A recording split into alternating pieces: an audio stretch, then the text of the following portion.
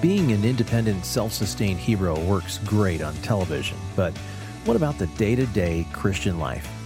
Hi, this is Him We Proclaim with Dr. John Fonville.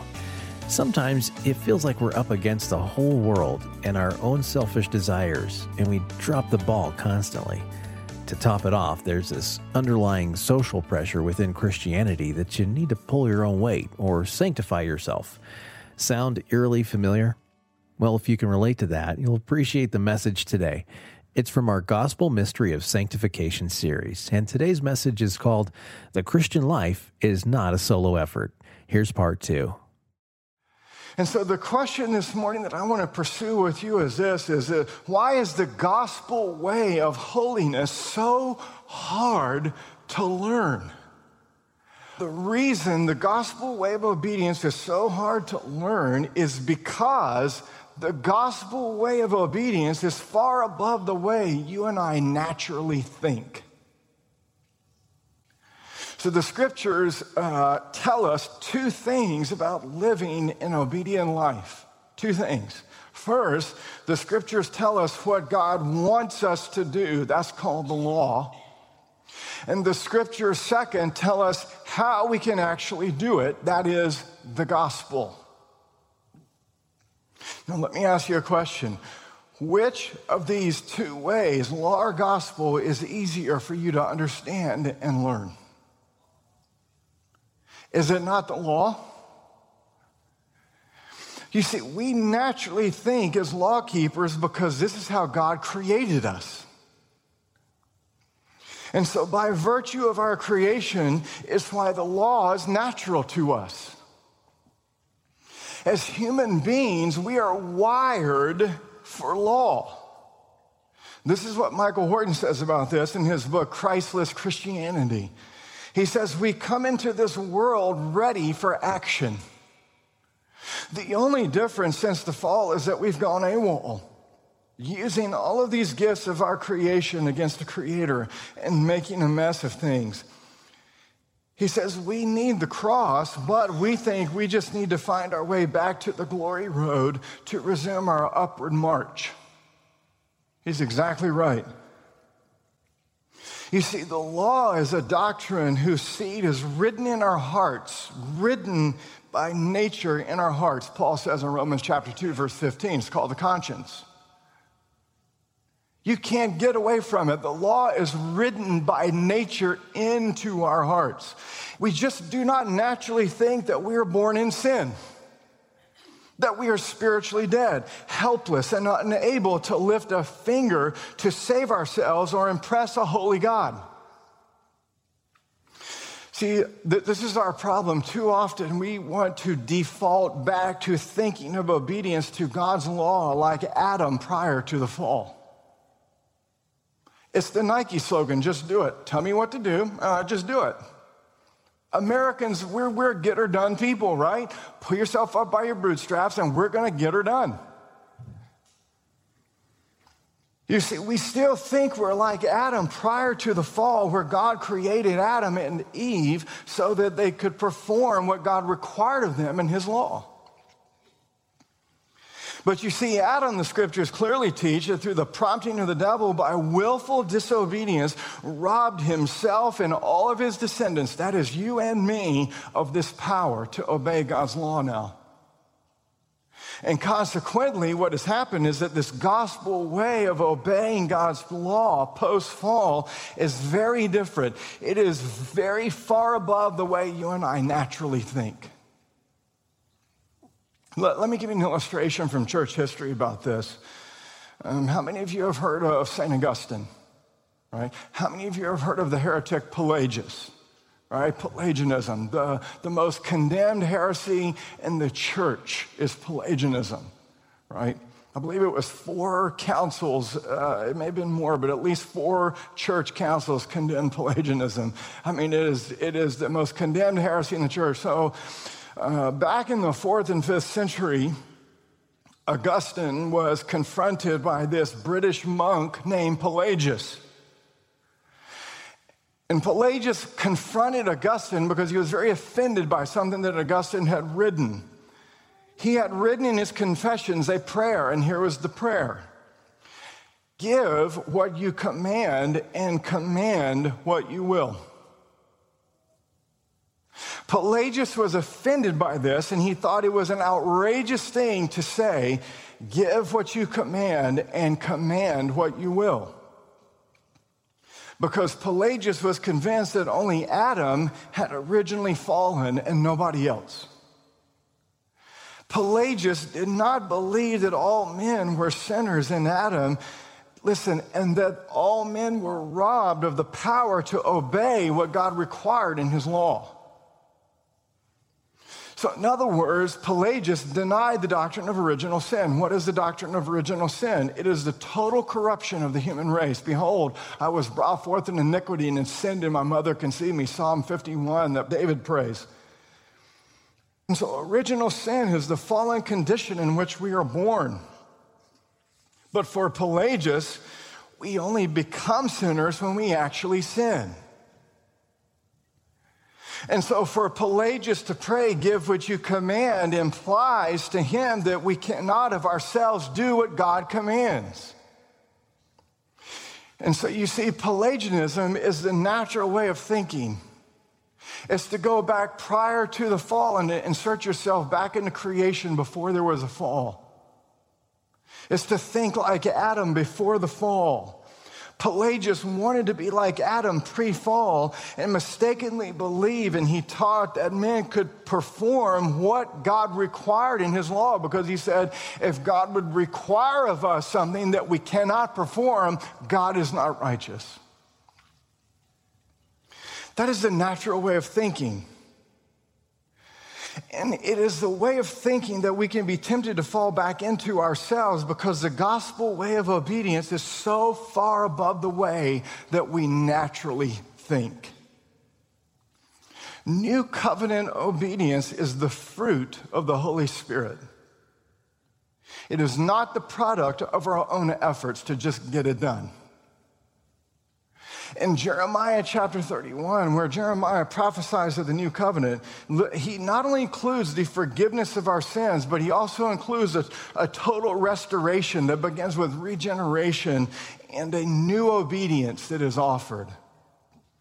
And so the gospel way of obedience is the way in which the dead are brought to life to live for God.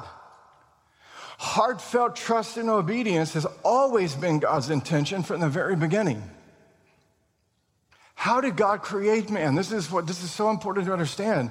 Reformed confession of the Christian faith doesn't begin with the sin of man and man fallen in his sinful state. It begins with the goodness of God's creation.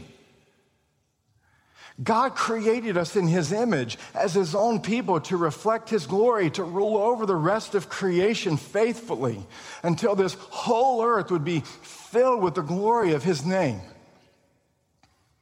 And so God, listen, in creation, we were created strong, not weak. We were created faithful, not unfaithful. We were created righteous, not wicked. We were created God-centered, not self-centered. But then the fall, because of man's willful rebellion, the fall created this break, this fissure, this departure. In Adam, through the prompting of the devil by his own willful obedience, he robbed himself and he robbed all of his descendants, that is you and me, of the power to perform what God required in his law. And here's the good news.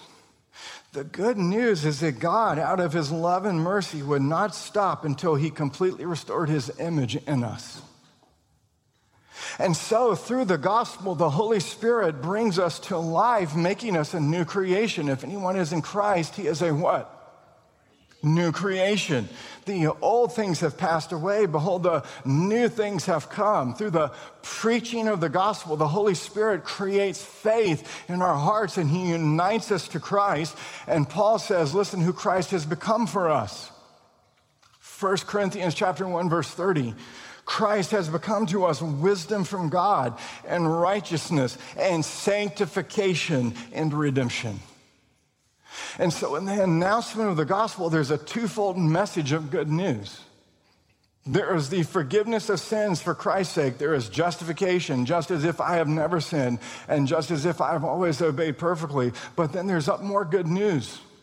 There's not just a forgiveness of my sins and the imputation of Christ's righteousness, but because Christ's life, death, burial, and resurrection are reckoned to us, the Holy Spirit is now working in us that obedience which God's law could never accomplish. And that's good news. As I stated just a moment ago, heartfelt trust and obedience has always been God's intention from the beginning. And now, through the gospel, the Holy Spirit brings us to life and gives us this new nature. And what does this new nature consist of? Listen to the Heidelberg Catechism, question 90. This new nature consists in heartfelt joy in God. This is what the Holy Spirit is producing through the gospel. The Holy Spirit is causing us now to take delight in living according to the will of God in all good works, whatever that might be. Now, to be sure, and you know this, our obedience is never perfect and complete in this life. Who's had a perfect track record this week, right? You see, this inner renewal, this renovation are always in process. We are works in process. And so we will fall short of the holiness of heart and life that we will enjoy in glorification, but we don't have to despair even when it gets really bad. And I know for some of you, it does get really bad and it gets really hard. You know how I know how bad and hard it gets for you?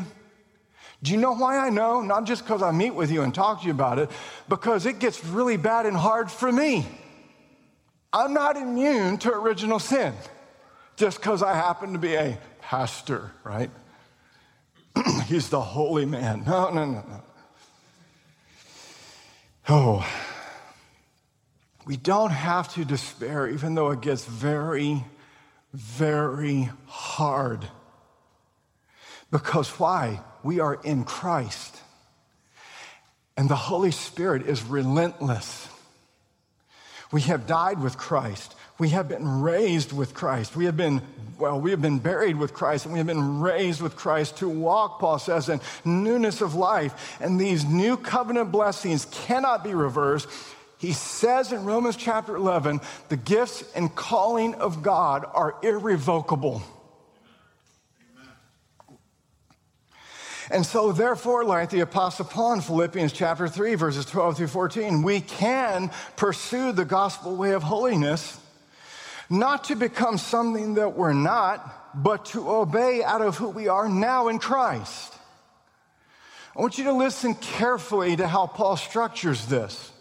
In Philippians chapter 3, you might want to turn there, beginning in verse 12, he says, not that I've already obtained it. So there, perfection, throw that out the window, right?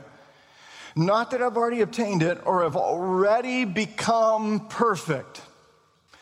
But he's not despairing. What does he do? Woe is me. I'm just so bad, I just can't do it. Not this worm-based, inward-focused theology.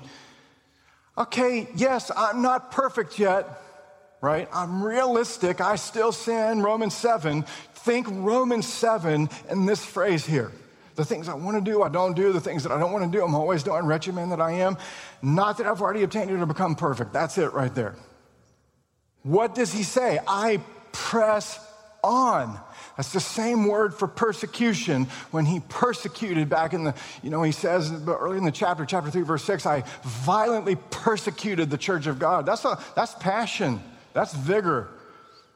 He says, I press on so that I may lay hold of that for which also I was laid hold of by Christ Jesus. Look at verse 13. Brethren, I do not regard myself as having laid hold of it yet, but one thing I do, forgetting what lies behind, all of his life in Judaism and all of his self-righteousness, and all that, leave all that behind. And he says, and I reach forward to what lies ahead. Here it is, I press on toward the goal for the prize of the upward call of God in Christ Jesus. I sin all the time. I am not perfect, but I forget my self-righteous past. I am in union with Christ, so I reach forward and I press on. I don't despair. I do sin. I do blow it, but I press on and I keep reaching forward. You see, the indicative, the gospel, look, where is it? It's here. He says it. He says, I was laid hold of by Christ Jesus. Isn't that great? He has laid hold of me. He is holding my life. And that drives his obedience. That drives his pursuit of holiness. Look at all these imperatives. Look at all this action. Jesus has laid hold of me. Therefore, I press on so that I may lay hold of him. He says, I am reaching forward to what lies ahead. I press on toward the goal for the prize. And so this gospel way of obedience is counterintuitive. It is very far above the way you and I naturally think. For the average person that we meet on the street, the purpose of religion is to make people better. It's Oprah. That's basically what you hear in many pulpits preaching today. Here are 6 key secrets this week for you and your wife and your kids to work on to really have an overcoming life this week. And before you even pull out of the parking lot, your baby in the back seat is already acting up and you just lost your temper.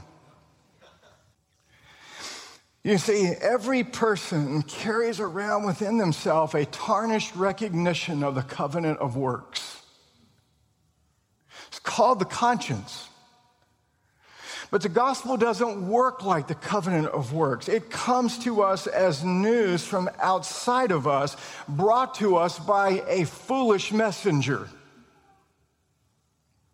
The gospel is not natural to us. It is utterly foreign. It is far above the way that we naturally think. That is why pursuing obedience and holiness is so hard for us to learn. This is what Michael Horton says again. You might notice he is one of my favorites. He is one of my mentors, and I don't apologize for that.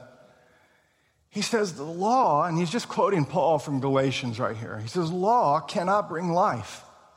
Law cannot bring life. God's law can't bring you life. Oprah's tips for you how to have a better life and be a better person cannot bring you life. It doesn't matter what kind of law it looks like, if it's Joel Osteen with a perfect smile and it's going down and it tastes like sugar. It's law and it won't give you life. Amen, brother. Law cannot bring life. Amen. Paul says that exact thing in Galatians 3. Religion, he says, is the house of bondage. Yet the gospel brings good news about what someone else has done for us. Listen to this good news. There is therefore now no condemnation for those who are in Christ Jesus. For the law of the Spirit of life in Christ Jesus has set you free from the law of sin and death. For what the law could not do, weak as it was through the flesh, God did. How did God do it? Sending his own son in the likeness of sinful flesh, and as an offering for sin, he condemned sin in the flesh so that the requirement of the law, love God perfectly, love your neighbor perfectly, might be fulfilled in us, who do not walk according to the flesh, but according to the Spirit. The good news, Paul says, is God himself has done for us what the law itself could never do but required. The law commands, but only God saves.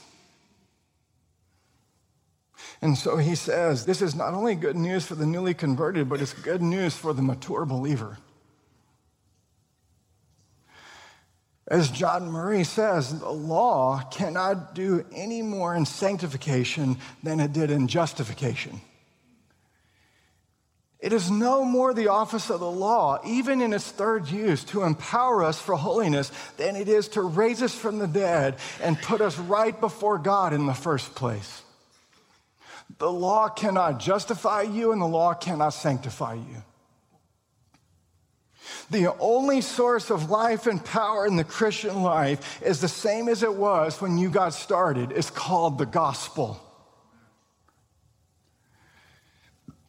It is the good news, this foreign, strange announcement that is outside of us that tells us that God has done for us what the law and what our own obedience could never do. And so, listen, we always respond now to the law, not because we are condemned and we've got to obey or else, because that's a covenant of works. We respond to the law in its third use as those who have been saved, those who are being saved, that's sanctification, and those who will be saved, that's glorification. We respond to the law according to God's promise within a covenant of grace, not a covenant of works. And so this gospel way of obedience is the way of salvation. And the way of salvation is why the gospel way of obedience is so hard to learn. Why? Because as we said last time, what is sanctification? It is the work of God's free grace. Do you know how many people believe that sanctification is their work? God gets you in by grace, but you keep and complete yourself by your work or your cooperation with grace. That's not the gospel, and that's not how it works. Sanctification is the work of God's free grace, whereby the Holy Spirit, listen, is progressively conforming your heart and life and my heart and life to the law of God. That's salvation. And so the gospel way of obedience is counterintuitive. It is far above the way that we naturally think, but here's the good news. If you are in Christ this morning, you are a new creation. And this indicative, the good news of what God has done for me in Christ through the Holy Spirit, I beseech you by the mercies of God. The good news of the gospel drives the imperatives, drives the law in its third use. Listen, I beseech you by the mercies of God, present your bodies as a living sacrifice, holy, acceptable to God, which is your reasonable service. You see that? By the mercies of God, therefore present yourself to God. You have not inherited the forgiveness of your sins and justification by grace only to have your sanctification determined by a covenant of law. Do this and live.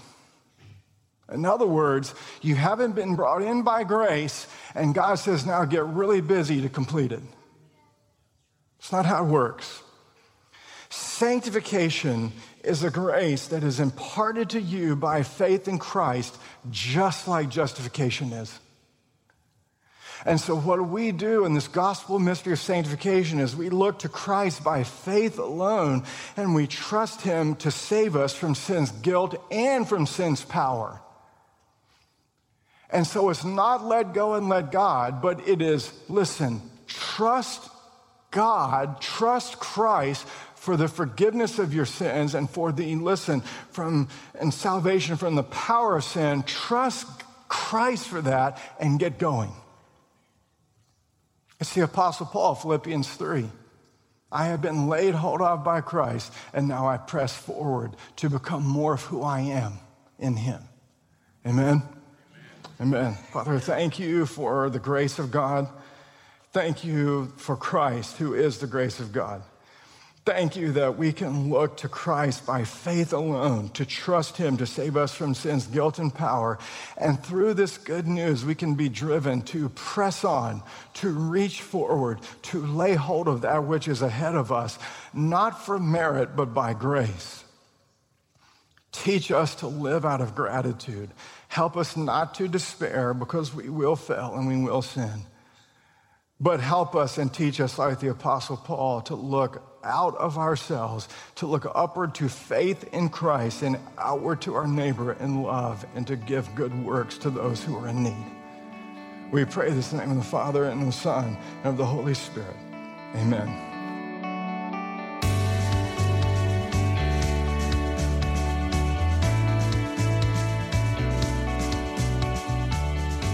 Thanks, John. That's a message called The Christian Life is Not a Solo Effort, Part 2. More messages from the Gospel Mystery of Sanctification series coming up next time. The mission of Him We Proclaim is to bring you the gospel of good news each weekday, and it's our prayer that your heart will be filled with joy and a clear understanding of the gospel and God's Word. If you want to hear a past broadcast, check out our podcast in iTunes or download our app. Just search for Dr. John Fonville in iTunes or Google Play. Him We Proclaim is a broadcast of Dr. John Fonville. If you would like to visit Pastor John's church in Jacksonville, Florida, you're always welcome. You can find out more at ParamountChurch.com. Thanks for listening and join us next time.